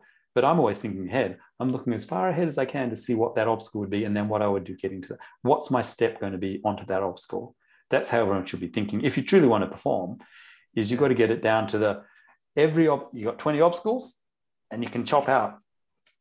I mean, it could be a minute an obstacle for watching what people actually do. 20 minutes is a huge amount of time. You can run the distance in 20 minutes, for goodness sakes. So just that stop, even if it was 30 seconds, 10 minutes. Holy crap, that's a lot of time.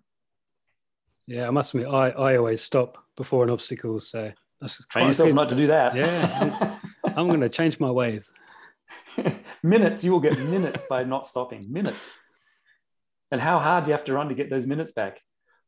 Faster than you can run. Yeah. You have to extend your rig so that you got to jump before you get to it. Watch what they do in 100 meters. That'll tell you everything.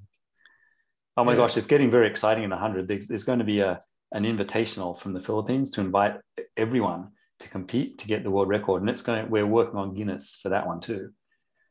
Because in established sports with standards, you can have, guess what, Guinness World Record. So we're going to make the 100 meters a Guinness World Record. And there's already 3 or 4 countries really going at it.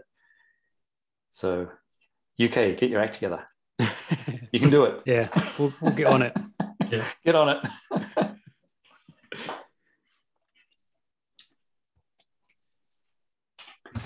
Have you got any other questions for Ian, Dan? Yeah, what are you gonna do? Any more sports in Ian, or are you kind of taking a back seat now? Oh, geez. You giving your body time to relax. Well, I fully retired in 2007. That didn't last very long. I mean, no, that's not true. I fully retired in 2007 from elite competition, meaning like professional, because I was a professional for way too long. But then very quickly, I got bored. And then in 2010, a friend of mine, Charlie Engel, said he wanted me to do Badwater. Badwater, it's the ultra run in from Death Valley to Mount Whitney, 135 miles, which is, what's that in K, 215K or something. It's quite hilly. It's about 19,000 feet of elevation gain. So it's like climbing Mount Kilimanjaro, sort of. But it's over 3 mountain ranges. So I did that in 2010, but just as an age grouper without much training. And that was fun. I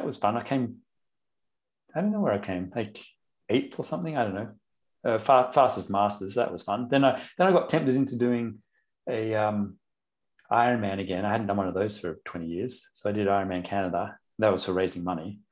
That was also really fun. So I kept ticking along, and then obstacle came along and I went, oh, this is really fun too. So although I'm retired and I don't do anything, and then I got into the ninja thing, and that was super fun. just for like playing on rigs. To answer your question, now I'm into the altitude thing. I haven't changed. My habits have not changed since I was a kid. I just want to do the next fun thing. And I'll see a shiny object over on the left and off I go. It's at the altitude. Like, that's really fun. Now I'm going to do those for a while. Yeah.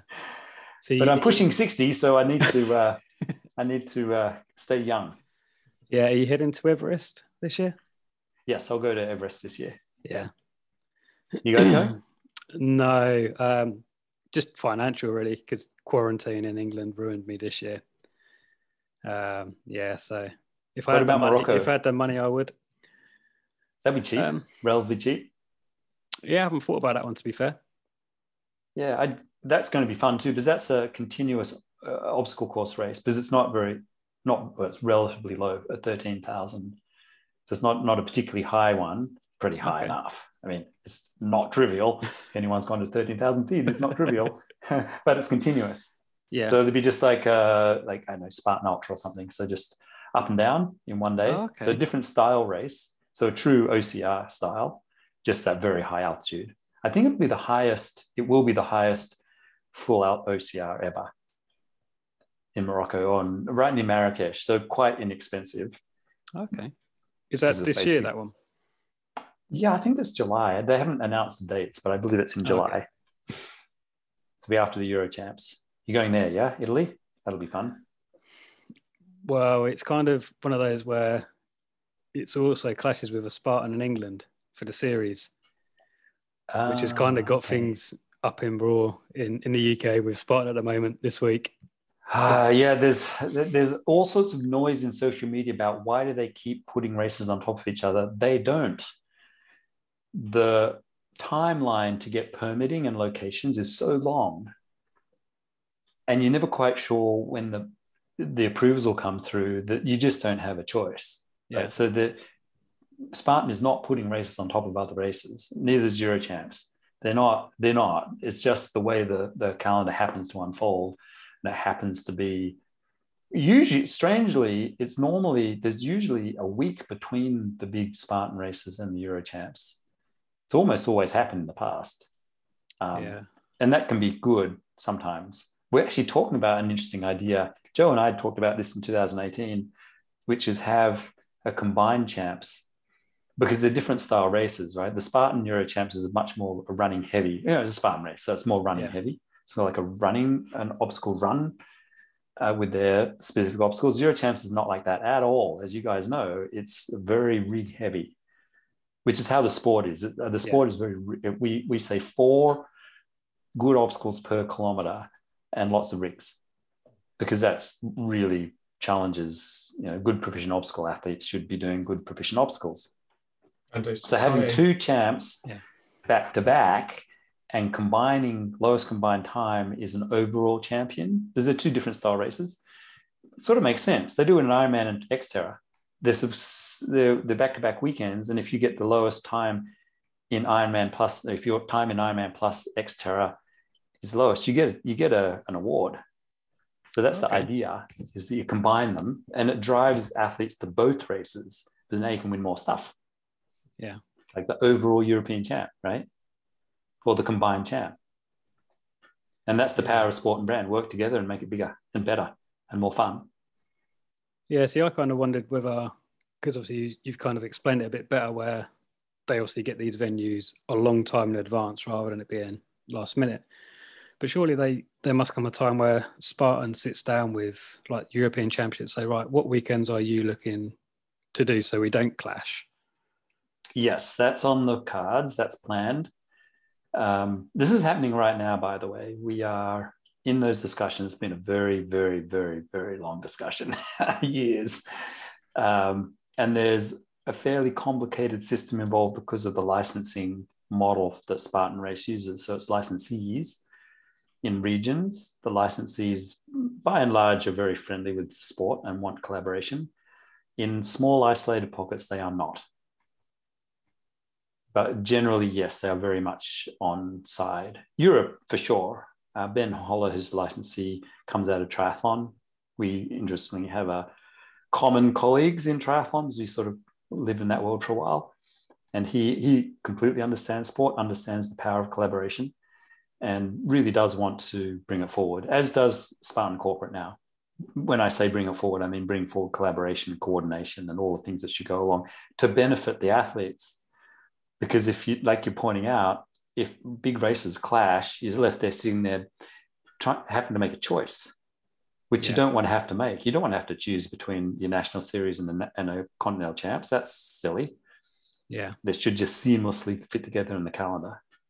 Yeah. So I think for us as well, with like the current environment as well, with travel and stuff, we just don't know what's going to happen. So it'll be a case of stick to the UK this year, and then hopefully going forward, things will open up easier for us.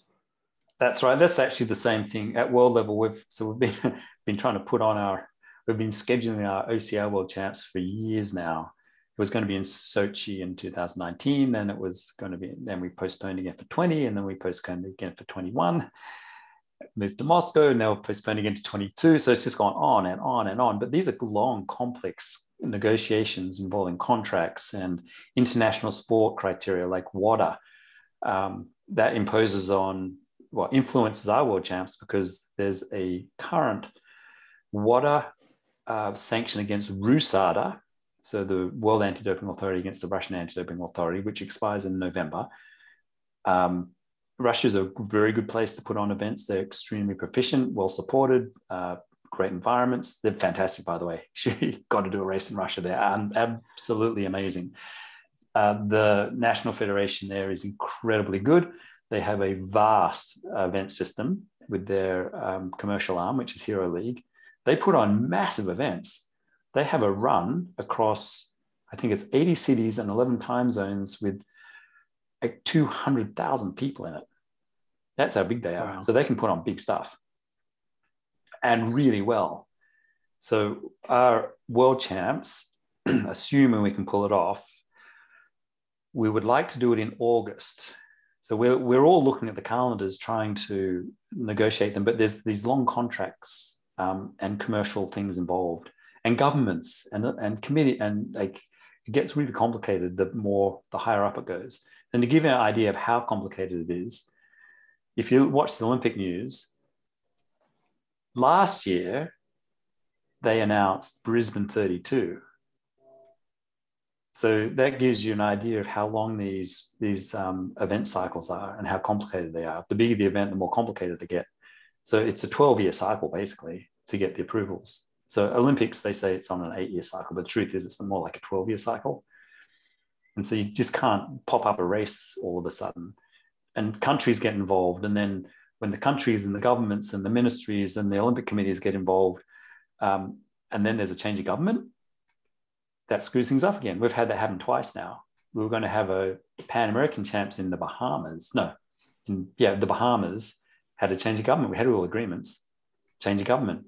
We had the announcements. We had all the Bahamians come over and do an announcement and an event in the US, and it was all golden. And then the government changed and it all went south.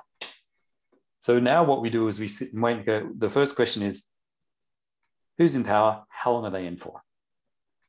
Yeah. So like if the UK government changed all of a sudden and the Ministry for Sport, the sport minister was someone different, he took a dislike or she took a dislike to something, you'd be out in the cold again. That's the level we are now in the sport. Yeah, not easy to plan then. Yeah, you just got to be careful and understand. Well, COVID really put a spanner in the works because all best laid plans have completely gone sideways for everyone at the international level, at least. And I see lots of noise about it's justifiable if you're an athlete, but you hear people saying it's not fair for the event producers not to give me all my money back right now. What they don't understand is the event producers take the financial risk to put on the event and spend a boatload of money doing it. And they're trying to offset their costs with registrations early on so that they can actually bring the event forward. But then if the event goes south because something changed that they was completely out of their control, like a government sanction, like stopping events or whatever happens in COVID, they're left there in debt. So this is why 90% have failed, because they hold a lot of debt to be able to put on races for the athletes, and the athletes scream at them when they say, "But you've got our money," and say, "Yeah, but we can't even borrow from a bank to give that to you today. We can delay it and give you your entry later, but the money has been spent." This is a terrible thing for the event producers, because if you're in customer service in any event and you've already taken registration fees, but then the government cancels it for nothing to do with you, you're left there sitting in debt, holding onto other people's money that is actually gone, that's been spent. I mean, it's a terrible situation. So it's unfortunate, and I completely get it from the athlete's perspective, because they're going, "But what about my 100 quid?" And the event producer's going, "Yeah, but what about my 500,000 quid?" Yeah. So it's understandable, but if the athletes understood really the system and how it works and where the money has gone, it's gone into the supply chain, and the supply chain, they can switch it on again if things come on again for less loss. But if they're actually putting on an event, and if they can actually bring one, actually deploy the event, this is where Spartan has some sort of genius, because they are managing to resurrect the events, which is amazing. I'd encourage people to be much more thoughtful about what they think about their entry fee and how to use it. The better way to do it is continue to support the events by using that deferred entry for an event, because if you don't and the events fail, you will have no events unless you want to put them on yourself and risk your own $500,000. Yeah, I think we've had it similar here in the UK, because I know we've got only 4 locations this year. And a lot of people are shouting like Scotland is one of the locations that has been removed. But from what I hear is Scotland had a really poor turnout. So it's not financially viable for them to hire a location, get the obstacles there and everything else. But all people think of is their own money, and they don't think of the company as a whole.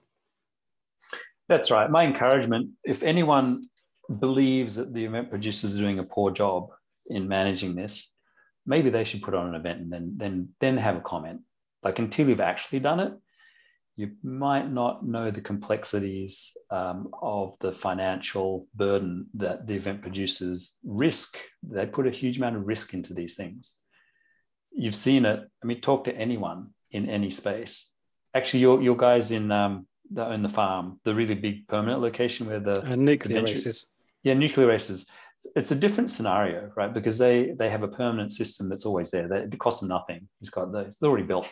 It's already paid for. It sits there. That's the ideal scenario, because nuclear races can switch events on and off without the permitting and the building and all the other stuff that all the other event producers have to do. The permitting and the locations and the fees and the on and on and on. And for the most part, if you're Spartan Race, as an example, and you put on a race in Scotland, you have to get the venue, get the permits. You probably have to manage traffic, which is now fees with police and emergency services. And the costs are immense putting on events, absolutely immense. And they are not walking away with lots of money. They're simply not doing that. So it's worth understanding. If you want to race and you want good races, you should probably support the event producers, because they are supporting you. I think also, it's how quite a few events that have gone under in this country, I've noticed, were the ones that were the worst at how they communicated it, with their customers, and just dealt with it. For all Spartans' faults, I've always found their communication to be pretty good. Twickenham last year was cancelled well in advance. You were offered a refund. You were offered a flexi ticket. You had options. All through 2020, they were trying to put races on, in this country. Unfortunately, they weren't able to, but it was all communicated. And it's not like they've got these race directors, they haven't got a red phone to Boris Johnson to get the go ahead. They know as much as what we do. So I think if they are struggling, just keep your customers in the loop, communicate it, and then people are like, yeah, fine. Just make sure you've got the money. You can't do a refund. I get that. Just keep us in the loop about what you're trying to do, and then cool, happy days. Don't just go quiet and run off with the money, because then that leaves a bad taste in people's mouths. You're right, Colin. Transparency is really important. It's simply communication. Just if the event producers are successful in explaining what the situation is, so sorry guys, this is out of our control, got cancelled because we are not allowed to put on events. Yes, we've taken your money, but you know what? We've spent most of it to bring you the race that you wanted. It's like anyone else. If you do it for yourself, if someone puts it in a context where they're buying something or putting a deposit on something, but they can't get it. I don't know, you buy something on Amazon, right? So you pay on Amazon, and then you get this notification from Amazon, oh, supply chain issue. Sorry, we can't get that to you on Monday. It's going to be next Monday. And then the Monday after that, and you're sitting there going, oh crap. But you're not telling Amazon, you bastards, you took my money and you're not giving me my stuff. No, they've got a supply chain issue, which you understand because it just keeps getting delayed. It's no different. The event system has a supply chain issue and cancellations out of their control, just like Amazon does getting you something. So it's the same thing. Of course, it's probably not a bigger sum of money, to be honest. I'm sure people are buying stuff more than 100 quid on Amazon constantly. So it's kind of like that. Another piece that most people might see at events is staffing. They run on volunteers. You can't run these events without volunteers because you just couldn't pay that many people to do it. It would be insane amount of money. So I encourage everyone to volunteer for a race. And I believe you get benefits from a lot of good race producers. They'll give you a discount or a free entry or something like that. Absolutely valuable for many reasons. One, the races do not run without volunteers. Two, you get an insight into how fucking nasty people can be to volunteers. Yeah. Don't do that. They're volunteering their time to help you. So become a volunteer and then get it firsthand. It'll also give you an insight to how complex these races are to put on. It's necessary. You get great experience. You probably get a financial benefit from it. So volunteer. Be really useful. Yeah. I actually first started off as a volunteer when I started Spartan. So I used to volunteer in the morning and then run for free in the afternoon. And I think when I first started, I used to get I got a hoodie, like a bag, I got food, water, and they just really looked after you. And I think there was also dry robes and kit bricks and that. So I assumed back then there was a lot more money floating around. But I've noticed the last couple of years they've reined stuff in, and it's pretty much it's a free race, but that's still quite a lot of money. But it's long hours. I mean, I was getting up at 5 o'clock in the morning to go out and doing that, but now me personally, I'm going competitive. I'll go and sit on an obstacle afterwards. But when I originally done it, it was a case of for a free race, for instance, and because I love motivating people, but I found I was motivating the wrong people because you get the elites and then you get the age group competitors and they don't need motivating and they just ignore you. And, you tell someone they're doing their burpees wrong and they give you absolute hell. So I can see why people don't want to volunteer. And then we've had cases in the UK last year where there was some races that didn't have enough volunteers to staff the obstacles. And then that's obviously, you hear people in competitive waves just running through and not doing their penalties. And then everyone just thinks, oh, why do I bother? So it's really hard. Yeah, it's a obstacle course racing event production is it's on a bit of a tightrope at the moment because it gets worse, right? It's a feedback loop, which is a bad one. If there's less volunteers, the races are not as well controlled. So then people yell at the volunteers more, it makes them less likely to volunteer. And the races go south because not enough people are volunteering. Eventually they simply collapse. It's happened a lot, actually. So that was one of the first things that started happening, the financial constraints. So you're right about Spartan Race. When the races are full, they are profitable. It's a good event business when they're full. But as soon as they're not full, they just can't afford to do things that they would really like to do. Every event producer, good event producers, probably the same. They would love to be able to give their volunteers a 3-course meal and a dry robe and a free entry and a 4-hour shift, and that would be ideal. That the reality is anything but that. We saw it in Abu Dhabi. Abu Dhabi world champs, well supported by the government, super thin on volunteers. Okay. Yeah, super thin. And it was no fault of anyone's. It's just how it all came together and the current environment. So it was, otherwise, the race was super. It was a beautiful location. And it was an amazing race. But there's logistical challenges that kind of ding things. And I could see it. Actually, I chatted to the staff, and they were being run ragged, like not sleeping and just thin on the ground. And that's terrible. So the solution is, if you really believe in your own sport, help the sport, get involved with the national federation and get involved with the events and volunteer, even if it goes after your race. Like you said, Dan, sit on an obstacle for a few hours. It's absolutely crucial if we believe our sport should move forward and can move forward, which was, Colin, was your question. Yes, but we've all got to get in there and we've all got to help. It's a thankless task as a volunteer. And actually, that's how the federations are. The federations are run by volunteers. We get yelled at constantly by the naysayers. Like, what are you doing? And why do you get to do that? So we don't get to do shit. We spend our own time, money, and resources to volunteer our time to try and make the sport better. That's what we're doing. And you know what we get for it? We get yelled at, just like volunteers everywhere. So we're constantly being yelled at. It's like, why do you get to do that? Well, you should do it too. That's the answer. Don't yell at us. Jump in and help. No, I don't think you could have said that any better, to be honest. Yeah, I can be pretty blunt sometimes, and I'm pretty blunt about this because I've been suffering. Well, I've been in sport governance since 1984. Yep. So I know the drill. I know exactly how the whole thing works. And it's just an expectation now. It's like, yep, we'll get yelled at for doing good things. The better you do it, the more you'll get yelled at. That's how it works. Yeah, the thing is, what do you think they can do to make it more appealing to the volunteers?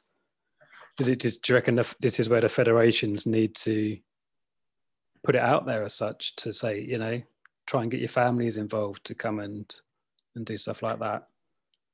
Yeah, that's right. Get everyone involved, because you don't have to be an athlete to be involved.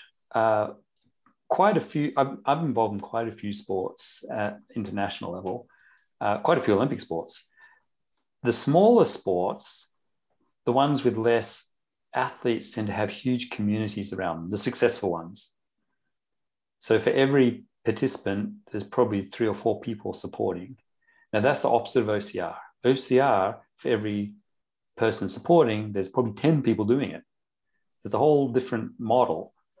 And it has this obvious downside where this huge number of people doing the sport have these high expectations, because the events have been well produced by and large over the past 10 years. So they have this expectation. But as soon as something like COVID comes along and dings the system and basically tries to submerge it under this flood of COVID-related impositions, the whole system starts to fall apart, and actually did fall apart. The whole system completely disintegrated and left a couple of strong producers like Spartan and a few others standing, and pretty much everyone else went away. But we've all seen that. It's no mystery. To build the thing back up again, everyone needs to get involved. And I don't mean I'm not suggesting, I'm saying you actually need to, because I believe the sport will be fine, but we do all have to help. Yeah. We've got to volunteer our time. We want to race, we better help. We better help, because if we don't, we won't be able to race. It's that simple. 100% agree. Italy, by the way, it's the same thing. They are doing an amazing job, bring the Euro champs to reality. Now delayed again 2 years. Same kind of thing.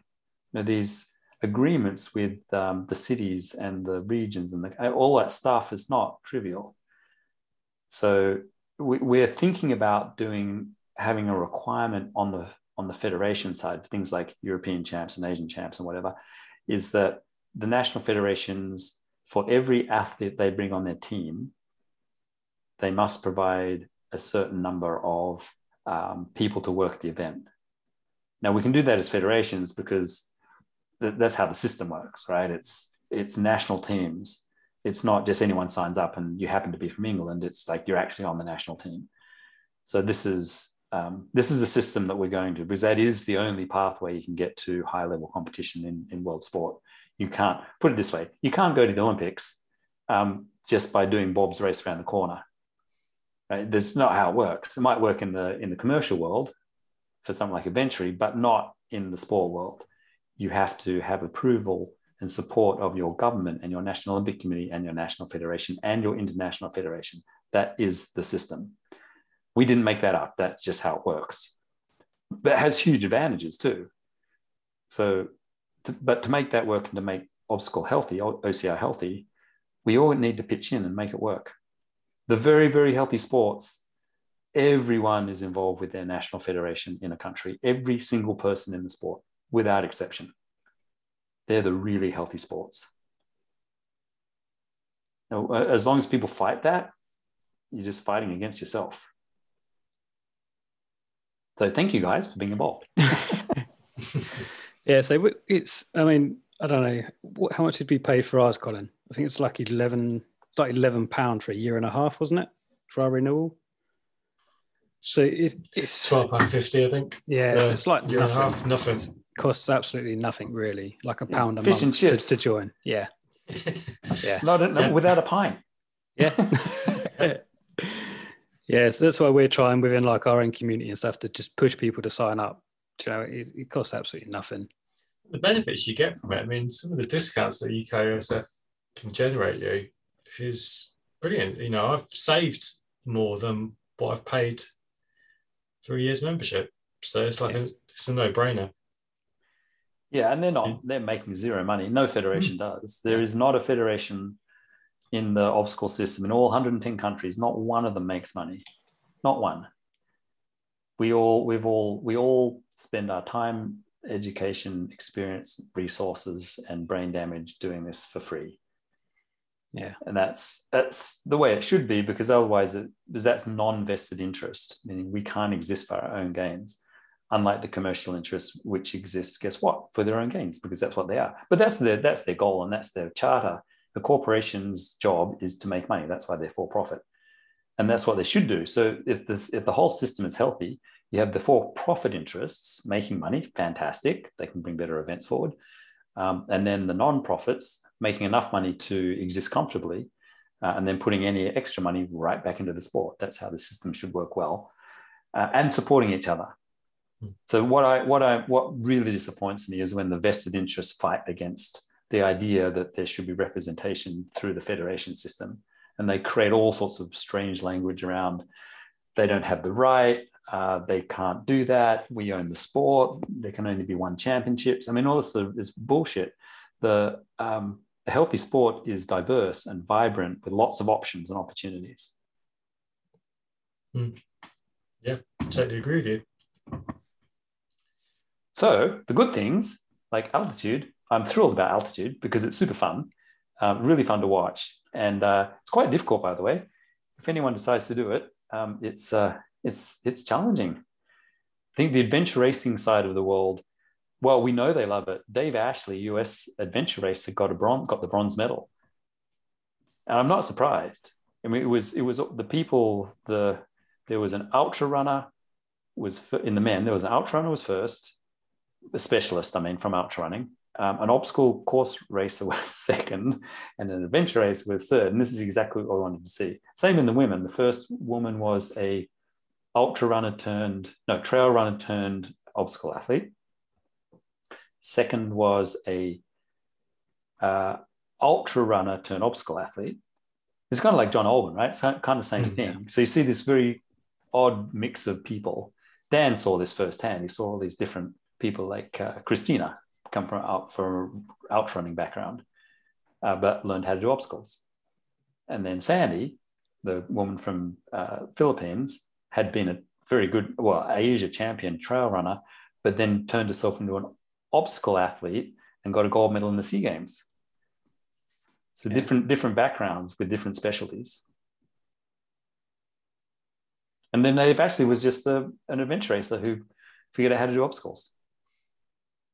So you just have no idea who's going to win, which is fantastic. I think that's what I like about obstacle OCR. That so many different sort of types of backgrounds can do well as it.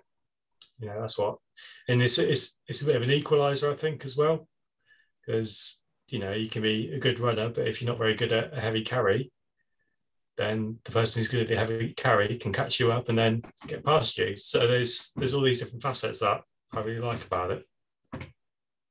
I agree. I love the diversity and the constant change. Actually, I think is really important in OCR. Constant innovation. I hear people who have observed other sports or maybe involved in other sports saying, "Oh, the sport will restrict the sport," meaning the federations will restrict the sport. The opposite is true. Our goal and charter is to ensure that the sport remains exactly what it started as, which is an ever-changing, dynamic, innovative sport. So the courses, the obstacles, everything should be I believe should be constantly moving and changing and adapting, which is the nature of it, right? It's supposed to be unexpected and unusual and exciting. If you restricted a sport like OCR, or any obstacle sport for that matter, if you restricted and said it has to be this way, that would absolutely work against it. That'd be a terrible idea. The best way to do it is embody and encourage innovation and change. That's just the nature of it. It's what it should be, because that's what makes it exciting. It's like all of a sudden someone in Holland comes up with this novel thing. You go, "Oh, that's fun. I want to try that." And you see that all the time. That's what we want to see. That's actually what we as the federations want to do, is continue pushing for innovation and change and making it dynamic and fun. It doesn't mean you can't have set stuff. Like athletics, like the 100 meters is the 100 meters. And guess what you can do with that? You can have records. But trail running and mountain running and ultra running, wherever they happen to be, whatever they happen to do, it's like mountain biking within cycling. You've got track cycling, set, mountain biking, always changes. Or gravel, whatever it is, all that stuff always moves. Same with OCR. There's a few people like records. So for records, you have to have a standard. And the standards are very rigid because it is exactly to the millimeter like this. That's what 100 meters is. 100 meters is a set standard. Yeah, it's got to be exactly that. And if it's not exactly that, you can't get a record. No, totally agree. I'm just looking at the timing. I'm really conscious of how long we've been keeping you up, because it's sort of, was it 10 o'clock in the morning where you are at the moment? So it's 2 p.m. now. Oh, is it? Okay. I think you said it was 12 hours. I thought there was 12 hours difference. Yeah. Okay. I tricked you. I was in Colorado, but now I'm in California. Okay. What we like to do is we like to kind of finish off the podcast with 4 questions that we've asked every single guest that we've had on so far. They're not very well. We quite enjoy them. We've had some good answers from them. So the first question is, what is your favourite brand of running gear? Favorite brand of running gear? Probably going to go to shoes. Yeah. Because I have a whole career in shoes, running, shoe design and manufacturing. I've become quite partial to Ultra, A-L-T-R-A. Yeah. Ultra. Zero drop. Yeah, zero drop. Always been on the zero drop thing.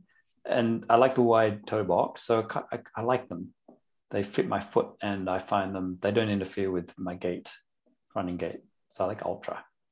Good. Yeah, I think quite a few people who interact with wild runners have used them now as well. They seem really popular. So the next question is, I'm looking forward to your answer to this one actually. If you were stuck on a desert island, you can run around the island to keep you fit, but you can take one other piece of exercise equipment with you. What would that one bit of equipment be? Swim goggles. To swim off the island or to fish? Yeah, swim, catch fish, look at the coral. Yeah. Escape. Yeah. I thought you were going to say a kayak then. That's what I thought you were going to come up with. Okay, so the next question is, when you go out for a run or you do some exercise, what do you typically listen to? I listen to nature. Yeah. Yeah, Right. no electronic assistance needed. Yeah. Good answer. And then the last question is, what one bit of advice would you give to a brand new runner? A brand new runner. Run slowly. You're hearing this, Colin. I am. I do my easy runs. I do my easy runs, mate. No, I got a better advice. Run with variety. Run somewhere that keeps you interested. Because if you don't do that, you're probably going to get bored and you might get injured. Repetition is terrible for running, meaning if you run the same route every time, probably going to get bored and you might get injured. Better to have a lot of variety in your running diet. So I actually do this because I know as I become a sexagenarian that the repetition over 60 years of running is 50 years of running starts to wear on you. The trick is always be dynamic. Actually, there's a physical thing involved. If you run on footpaths or roads, your gait variation is minimal. It's kind of the same movement pattern every stride. If you run purposefully on things that are not straight and level, which is trails, and not trails, if you run across like fields and jump fences and stuff, which would be obstacle racing, you're a lot less likely to get injured and you're going to have way more fun doing it. So you can, when I had this period where I was doing a lot of, developed the global coaching program in 40 countries for a Newton Running Company. We would make the runners basically do obstacle stuff, made them better runners, and would avoid injury. So if we went out for a run, we took our running group out, I would run them across things like exactly like you would in obstacle racing, which would be ditches and logs and fences, and make them do stuff that they're not used to. They didn't like it to start with. So we want to run. Yeah, but you know what? If you keep running on that flat, straight road every time, you will get injured. Oh, and guess what? Yes, you are injured. So did that work out well for you? No, it didn't. Well, let's try something different. So variety. Keep changing it all the time. I like that.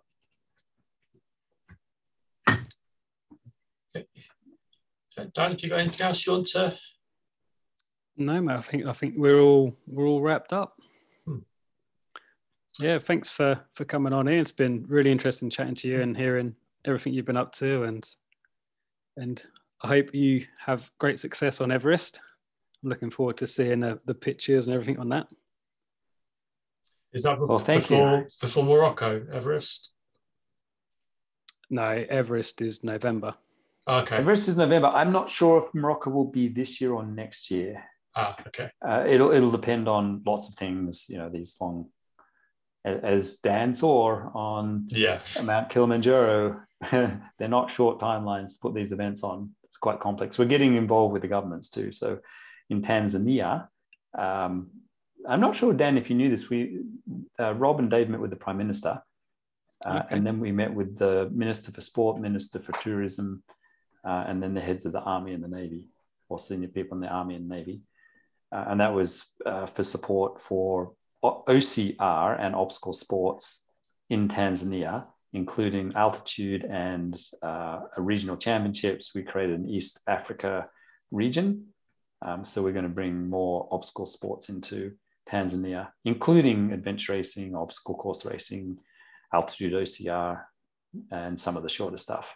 That's part of what we're doing with this, is when we get to these countries like Tanzania and surrounding countries, which often can't do stuff by themselves. One of the functions of altitude OCR is that we bring enough resources and money into the country that we help elevate this or bring the sport up, give it enough profile that the governments get involved, and then bring it to the region. And so Rob and Dave are actually part of our sport development committee at World Obstacle, and part of their charter is to do exactly that. So we use them as mechanisms to elevate and bring more sport to more people. And this is my soapbox, so I get to say one more thing, I hope. Feel free. a lot of people misunderstand sport. They think it's a bunch of old farts trying to control stuff. It's completely the opposite. Our system is we want the youngest, most passionate people to guide the sport. That's what it's for. It's a system of representation. We simply provide systems and structure for people to represent themselves and the sport. The ultimate goal, the overall goal, is to make positive change in the world through sport. Dan knows this. He saw it happen in Tanzania. He saw exactly what was happening. 450 locals affected 10,000 people, supported 10,000 people in the region financially for a year. Now that's making change through sport. Elevated women, gave them opportunities as guides. We did some cleanup. We did all these things that we don't really talk that much about, but that's what sport should do.